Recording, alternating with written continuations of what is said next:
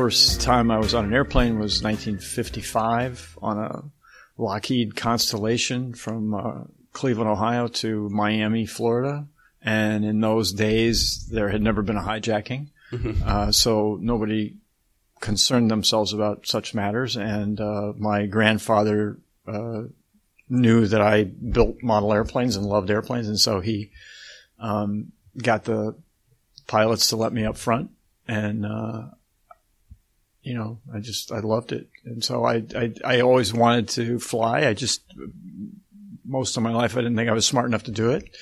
And there came a time when I was 30-something, 31, 30, I don't know. I just decided I was going to learn how to fly. I started out flying gliders, sailplanes, not hang gliders, but planes that had a cockpit but no engine. So you took them up in the air, towed them up with an airplane, and you pulled a big red knob and it released the cord and you were flying. And you tried to go from one thermal to another thermal. It's much like being a hawk where they circle. It's air pockets. Yeah, underneath every cumulus cloud, there's a column of rising air. And so there's a bunch of different ways you can do sailplaning. One way is that way where you go up in the column till you get close to the bottom of the cloud and then you break out and head for another one and do the same thing. And you can try to go a distance that way. That strikes me as being more terrifying, is not having an engine on board. Yeah, well, I mean, I don't know. It wasn't to me. But anyway, there's that. There's also, I think it's orthographic. I don't know. But anyway, it depends on the geography. Because the Earth slides under the atmosphere, there's always a prevailing wind from the west. And if you get on the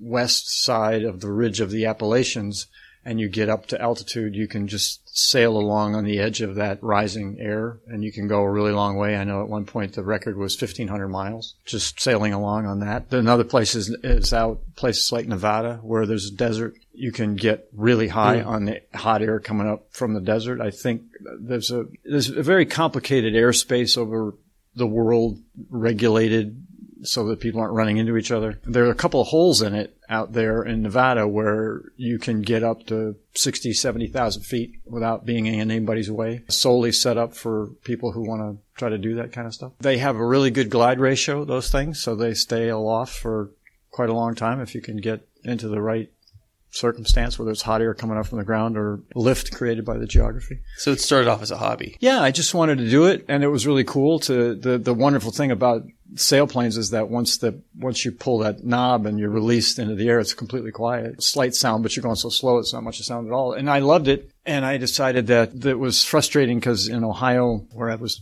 doing that, you can't, it's very difficult to stay aloft for any length of time. If you can get up there for a half an hour, that's a big deal. So I was kind of forced to get, and the place I was doing this was a kind of a club, and they were more interested in hanging around drinking than they were in flying. So it was very frustrating. So I joined a club and learned to fly an airplane with a motor on it. And then I became an instructor. And then I decided that I wanted to make a living at it. And so I flew a bunch of charter, not all of which was legal. I ended up with a corporate job, and at one point they sold the airplane, which is, most corporations can't really afford an airplane. It's a perk for somebody. It was a private jet you were flying CEOs around? It wasn't a jet. It was a twin piston engine, a Cessna 421 C model, drag-link gear, turbocharged engines, I think. But a private plane for... Yeah.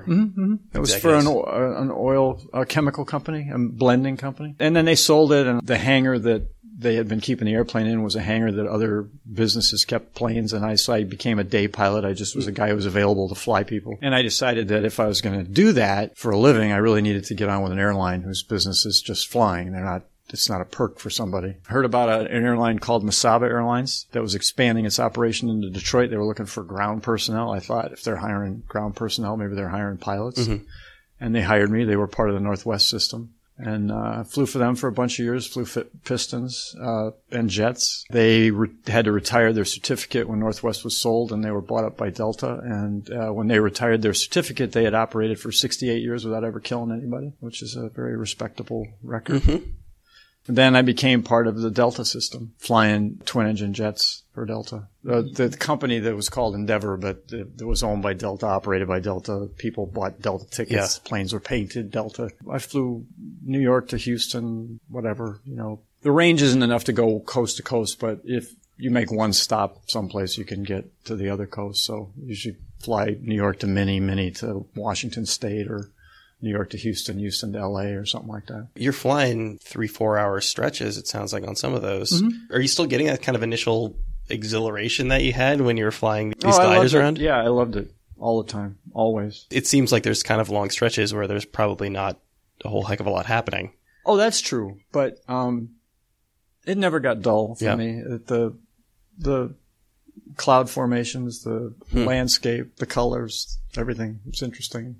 Navigating around thunderstorms, all that kind of stuff. It's all very stimulating. So it was less a case of you getting out and more of a case of it just no longer being an option? It's the law. You're 65, you have to retire. As far as music, did you go straight from being a professional musician into a pilot, or? Yeah. I took 2 years off from the band.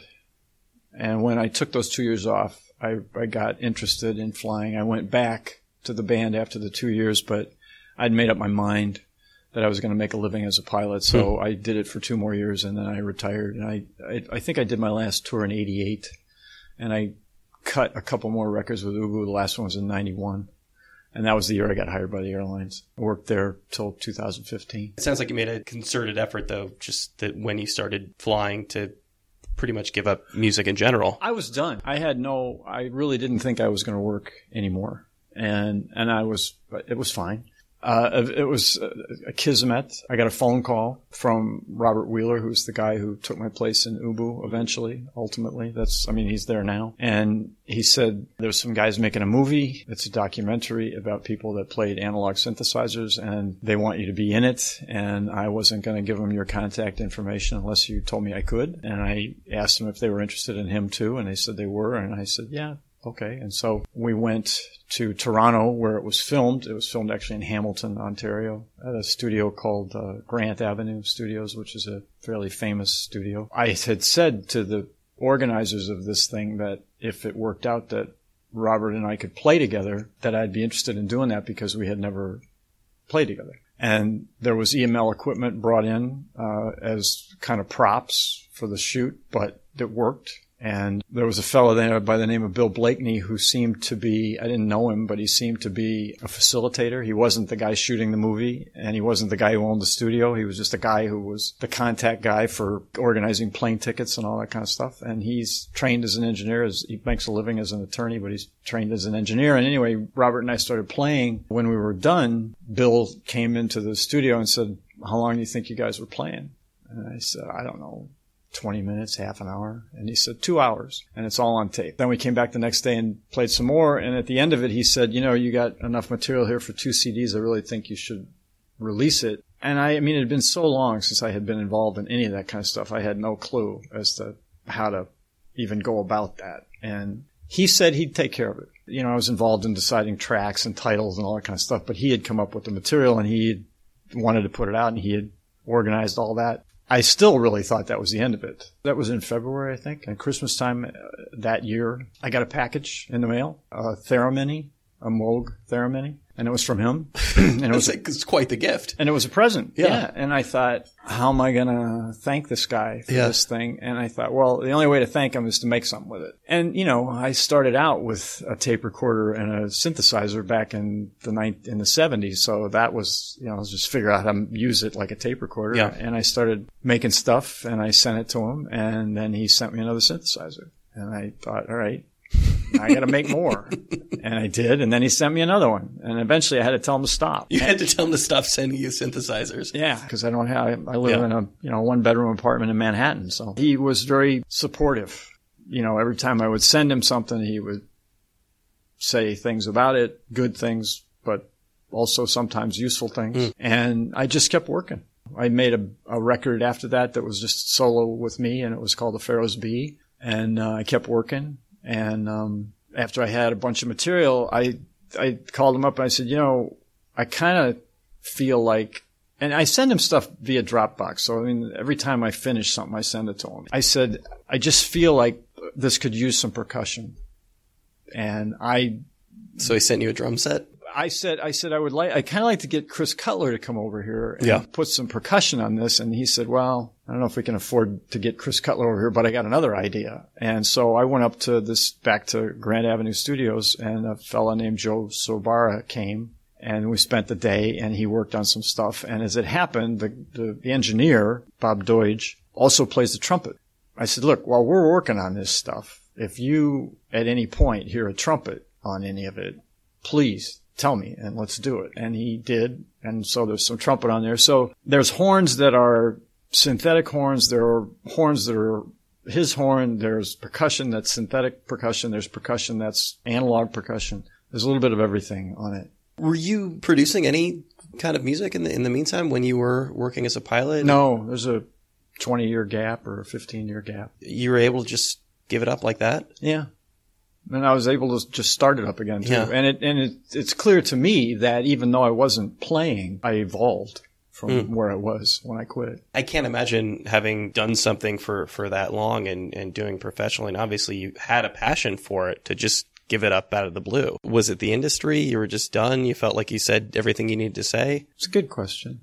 Some of it was the industry. I remember we used to be able to make a record for like $20,000 and have money left over. And by the time I left, the record company was putting $250,000 into them, and a lot of it was going to a producer. And I didn't really see that we were getting anything out of the producer, and I didn't really think that the music had the same edge to it that it had when we were doing it for less money and just doing it all ourselves, doing everything ourselves with an engineer. So there was that. The record label was hoping for sort of a more commercial enterprise than the band really was. I think everybody that had anything to do with Ubu was always hoping for a more commercial enterprise than what they got. And at some point, obviously, you get to a certain age and you want to lead a fairly comfortable life. Well, there's that, and I don't know to what extent they've succeeded at that. I mean, I David and I maintain contact, but I have no idea what his life looks like. Wheeler is the great-grandson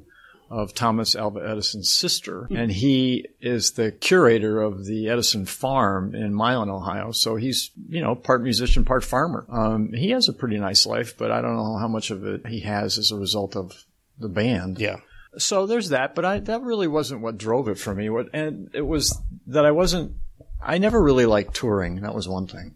So I didn't like that very much. There's a lot of angst in a band. A bunch of very different people in a closed space for an extended period of time.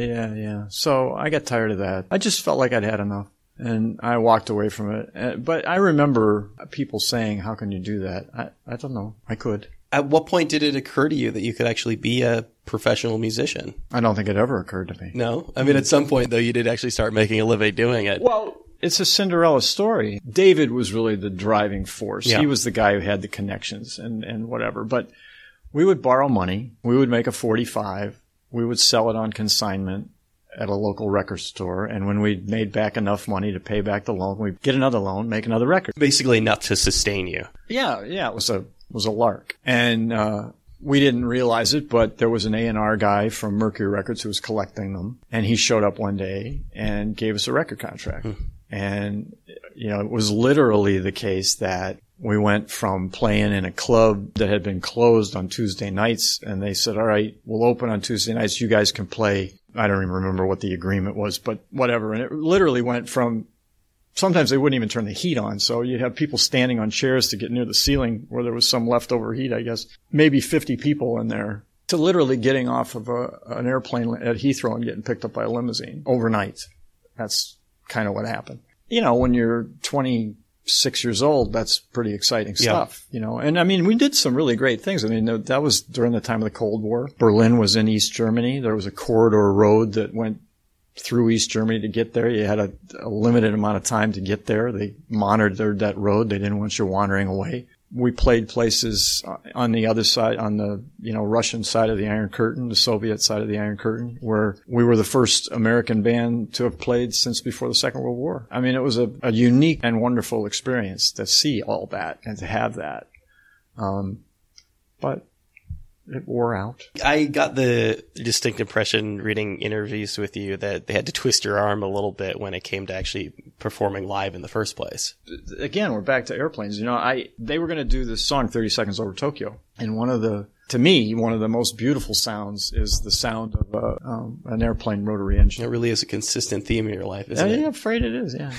And I wanted to make engines for that song. And, that was not what people did at the time. It was unusual, but I didn't know it was unusual. I didn't know anything about it. So I did it. And the deal was we were just going to get together. It was just a band that was going to get together and make a record, and then we were going to break up, and that was it. And I thought, yeah, fine, I'll do that. Because I'd been working with a synthesizer and a tape recorder for a while when I got invited to do it. So I thought, yeah, I'll go back to that. And then they wanted to be a band.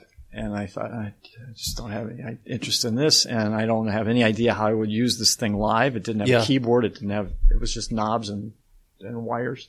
And so I didn't join. I said, yeah, you guys, whatever. And a guy took my place, Dave Taylor, I think was his name. And I would go to the shows and I would watch and listen. And after a while I thought, well, I probably could do it. And I probably felt like I was missing something. And so I said, you know what, I'd like to come back. And then they canned him, which wasn't fair, but they did. The rest is history, but I was never enthusiastic about it. I have to imagine it is difficult to recreate those. I mean, the impression that I get as far as you as a person making music is that you're kind of above all a tinkerer. I can't reproduce any of that. Everything I do is improvisational. And so I don't write stuff down. I don't keep track of a patch. I don't record any of that stuff. It's all live. I lay down a track. Eventually it suggests something to me. I lay down another one and so on. What do you mean by eventually it suggests something to you, and that you're just really just jamming on something for an extended period of time and something arrives out of that? Sometimes. I mean, there's a lot of different ways that I work, but that's one way. I mean, sometimes I just get a sound and I just like it and I'll just record it and I'll listen to it and listen to it and listen to it and decide, you know what, I like that part of it. And I'll take that part of it and then I'll do something with it, and then I'll listen to it for a while and I'll think, now I hear another sound that would go with that. And I'll come up with that sound, and they get built like that, one track at a time. I can't ever go back and find that sound again. If somebody said, this track that you put down has got a lot of problems with it, can you just make that, can you come up with that sound again and redo that track? The answer is no, I can't. Is that frustrating? Is that liberating? Love is a strong word. No, I like that. One of the things I use, the program I use to record is Logic Pro 10X. I assume that's 10. It's 10, yeah. And I've become very ruthless at editing, and I like that. I like putting stuff down and then taking stuff out. I read a book Stephen King wrote about writing, and he said that one of the most useful pieces of advice he'd ever gotten was from an editor when he used to be a sports writer at a paper in Chicago, I think. And he said that his editor told him, here's how you do this. First you write the story, and then you take out everything that isn't the story. That was very useful to me.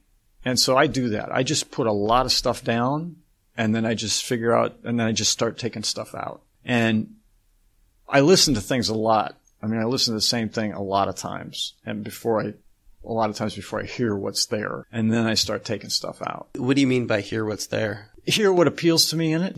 Maybe in some of the pieces it's a melody.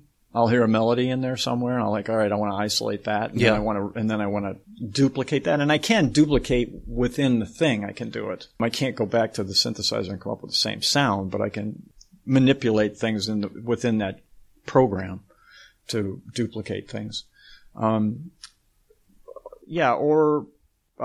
Sometimes what happens is I'll lay down a track and I'll put down other tracks, and then I'll realize that the fifth track that I've put down is actually the only part of it that's any good, and I'll throw everything out and build from there. It sounds like you're spending a lot of time playing and then listening back to it. Yes. As far as the sort of number of hours you're spending playing and to some degree messing around, very little of that actually forms the foundation of a song. It can be. That could be true. Yeah. But there are other things where I lay it down and I keep it, and I don't do much with it.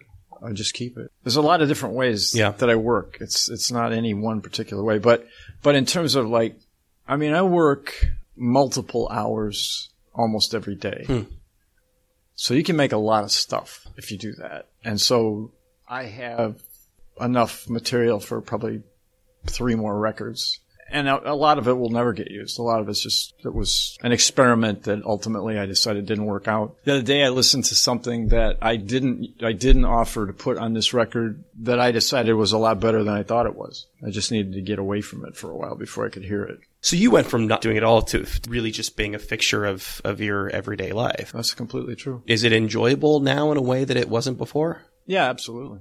Yeah, it's extremely enjoyable. I mean, I love this. Using this program is really wonderful because it involves 3 of my senses. I mean, there's hearing, of course, but then I can actually see it, and then I can mess with it. So there's a manipulative element to it too, you know. So it's just missing smell. It'll be in Logic 11. Yeah. So I enjoy it very much, and it's hypnotic. And the other thing, I mean, of course, you know, like anybody who does something that they're very interested in. Yeah, I lose myself in it. You know, there is no past, there is no future. I'm just in the moment. That's a very peaceful place to be, where you're just in the moment. You referred to it as kismet before, the timing. There's a lot of this that's kismet. And all of it coming back to you. I mean, do you get the sense, though, that had all those things fallen into place, save for people actually being interested in listening to this on record, that this is something you would still do on a regular basis, even if you never thought it would ever wind up on record? Yeah, I think I would. I mean, I feel now it's kind of, I'm compelled to do it. I just enjoy doing it. But it is for sure the case that when I finished this record, I wanted people to hear it. You know, and Bill, again, you know, was very supportive and extremely talented himself. He said, you know, I think you got a record here. I think you got more than enough for a record here. And so I said, yeah, okay. I'll come up with the pieces that I think would make it work, and you come up with the pieces you think would make it work. And initially his position was, you know, you got 2 records here. You got one that is kind of more melodic, more classic instrumentation, and one that's more abstract. Maybe you should do 2 records. And I said, no, I really think it's important that they're in there together. And I think that there's a narrative there, somewhere in there to be found. And so I'll come up with the one that I think it is, and why don't you see about if you come up with one. And it sat for a really long time, and nothing got done. He was kind of not responding to some of what I was saying in terms of like, why don't you come up with one? And I think he was maybe just trying to stay away from it for a while so he could hear it again. And ultimately, when he did say, yes, I'll do that, and that was a long time, maybe a year or months anyway. When he did, he came up with something that was actually pretty similar to what I had thought of, but I liked it better. And then he went and mastered the tracks, and he again did some things that were a little different in the mixes than what I had done that I liked better. We're very simpatico when it comes to working with this stuff, is that he sees things very similarly to the way I do. Like that day that I called him up and said, I would like to see some percussion on here. He said, yeah, I think so too. And he'd obviously been thinking about it already. So that kind of stuff goes on fairly often. What do you mean when you say narrative? Yeah, I was afraid you'd ask me. I could see by the look on your face when I use that word. I think that the order of the tracks is a sort of a story. And I don't mean like a story that I could tell you, because it's not like that. I just mean that there's the way the pieces fit together. Yeah, there's a mood, or like a movement. Yeah. I know I can't define it, but I feel that it is a narrative, and it's unfortunate because, you know, I'm told by people who know about these things, because I don't, that nobody listens to an album anymore. That most of the time they don't even listen to a whole song. So that's sad, because I know that it's unlikely that many people will ever actually sit down and listen to the whole thing. They'll take a piece. Oh, I like that. No, I don't like that. I don't like that. And they'll buy 3 of the tracks off of iTunes or something, and they'll never listen to the whole thing. I suspect that differs quite a bit from genre to genre. You know, this isn't really an album of pop songs. No, it's not. In a lot of ways, it is kind of a jazz album. There are a lot of jazz elements on it. That's really high praise.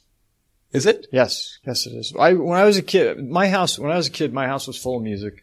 My mother played the piano, and my father loved jazz. And so I knew who Errol Garner was long before I had heard of the Beatles. And I still have his records, and they're in very good shape. He was very particular about his music. But I love that stuff. And I have most definitely been influenced by it. I mean, I've been influenced by everything that ever happened to me, but yeah, I'm influenced by that. So for you to say that there are elements of a jazz record on there, that's a nice thing to hear. One distinction that I would make, however, is in the creation process. I mean, jazz often tends to be a very collaborative music. Yeah. This is to some degree, but it sounds like a lion's share. You're really, at least in terms of composition, you're doing alone. Yeah, I am. That's true. And I'm getting better at it. You know, the percussion that I do today is better than the percussion I did 6 months ago. And the arranging I do today is better than the arranging I did 6 months ago. It is interesting, though. The initial spark, the thing that got you back into music was really, in a sense, it was a collaboration, right? It was the two of you sitting in a room making music on synthesizers. No, it's true. It's true. Yeah, you're right. Is this a personality flaw? No, well, I'm curious because obviously, again, a lot of it depends on what you do. I'm a writer by trade, which is about as solitary as it gets. Yeah, right. Certainly a lot of people are drawn to it. As we were talking before the podcast, for the recorder turned on, and I said I interview a lot of cartoonists, and that's one of the most solitary jobs in the world that I can think of. I mean, it really is just you sitting at that drawing table, and it certainly tends to attract a specific kind of person. But it is interesting, though, that what got you excited again was that collaboration, but you've gotten away from that. Well, okay. First of all, I set out to be a writer. That was what I wanted to do. And I wrote some stuff, got some stuff published. Let me just get a little bit closer. But this took over. Yeah. It's more interesting to me to do this than it is to write stuff. But I think that I still approach it from that place, that solitary place. It's improved to some degree through collaboration. I mean, there's this, you get to a certain point and you can't go any further with it, and you need to bring an outside party to help you edit or pick out pieces. But also, I mean, is that different from having an editor look at something? No. Because sometimes, I mean, you never see yourself clearly. Yeah. Nobody does. Because you can't. Because you're the one who's looking. Especially, it sounds like you're listening back to these things over and over and over again, and you lose all meaning if you approach it that many times. Well, I haven't had the experience of feeling that way about it. I'll tell you that. You certainly need to back away. But I do definitely, if I put it away and come back to it, I hear things that I didn't hear before. Yeah. That's true. And sometimes when I say I hear things I didn't hear before, I mean I hear things in there that I didn't hear before, and I also mean I hear things that should go in there that I didn't hear before, you know. And I get influenced by a lot of stuff. I mean, I live in Manhattan, so I can be working on a piece and there's somebody out there blowing the horn. And I think, right, a horn should go there, you know. Or I hear a siren and I think, right, there's an element of a siren that could go there, you know, or whatever. I mean, so I get influenced by stuff going around me. And part of that has to do with the fact that I recognize we don't ever listen to music in a vacuum. You know, there are other things going on when you're listening to music. So it's really a bigger venue than just what's there on the disc, so to speak. It is funny. I was listening to, on the way here, I'm blanking on the name of the record, but it was, I guess it's like a New York City record. One of your albums, and it does have some sort of ambient sound, some found sounds. And I was on the train, and I had that moment that you have sometimes where you're listening to music outside, the cacophony of New York, and you can't distinguish what's right. It ended up actually being on a very crowded commuter train in the morning, a doo-wop band coming through, and I lost all sense of reality as far as what was in my headphones and what was actually happening around me. Yeah, no, I think that's a great experience, actually. Yes, it does. I do need sometimes to get away from it. And it also, in the case of working with Bill, it's interesting to try not to influence things sometimes. Just like I didn't say to him, here's the running order I think we should go with. I really tried to get him to come up with one so that I could hear it and then compare it to my own as opposed to trying to influence it, you know. And then also sometimes when he responds to things, he'll just, not so much response to it, but when he mixes things, sometimes he hears it a little differently. And it's really useful, you know. And there was one of the pieces, Ladies in the Garden, he changed the percussion around. And I said to him, boy, that stuff that you put in there is really great. And he said, I didn't put anything in there. I just moved around what you did. Do you find that having returned to music and taking this approach, that it's made you more in tune or more aware of your surroundings? I'm very aware of my surroundings. You know, as an aviator, something that is a very valuable commodity is situational awareness. I'm still an instructor for the airline, and that's one of the things we talk about a lot when we talk about threat and error management is situational awareness. And so I think I have a high degree of that. I think I always had a high degree of that, and working in that profession elevated it to a higher degree. So I'm pretty aware of my surroundings all the time. I don't sense that this work has enhanced that. Perhaps that has enhanced the work is more likely. Talking to a lot of people who create different kinds of art, it does seem that the art that they create does really frame the way they see the world. You know, as somebody who talks to a lot of cartoonists, and when I talk to people who have to do a daily strip or a regular strip or do something that's autobiographical, they tend to think of the world in terms of beats, you know, as they're sort of distilling that information and trying to figure out how they could put it on the page. They're thinking about the world in terms of panels. Well, I'll say this. I hear music differently since I've been working than before. Now, when I'm listening, especially when I'm listening to, I don't know, most of the time I'm either listening to classical music or jazz if I'm not making music. I mean, my house is usually quiet. There's not usually any music in there at all. But when I do have someone thinking about how it's put together, much more than I used to. Yeah. So in that way, yes, it has.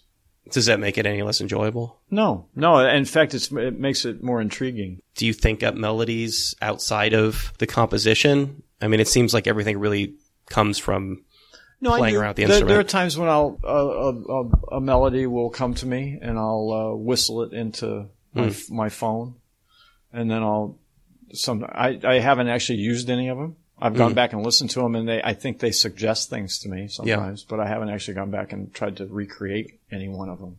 Are you actively thinking and engaged though with the music creation process when you're not around the instrument? No, not really. It's nice. I mean, it's a nice thing about the way that you've gotten back into it. And even though you are making these records, it is a thing that you're doing for fun and for enjoyment. And because of that, it hasn't taken over your life. I have this problem too. When I started writing, when I started broadcasting, a lot of the things that I enjoyed before, it's made them more difficult for me to enjoy because I become hypercritical, and in the way that I take a lot of film classes and you start watching movies, and it can take some of that pleasure out of it. I hate it that people decide what I'm going to listen to. So it really makes me crazy that I can't go anywhere without listening to music. You know, you mean just from people's phones? Get a coffee. You can't go to a restaurant. I mean, that stuff really gets to me. And there's such a lack of thought with regard to that. I mean, if you're going to have an establishment where people come to talk to each other, it makes no sense whatsoever to have music on where people are singing, because it's a conversation in your ear while you're trying to have a conversation with another person. It's just stupid. There's no thought that goes into it at all.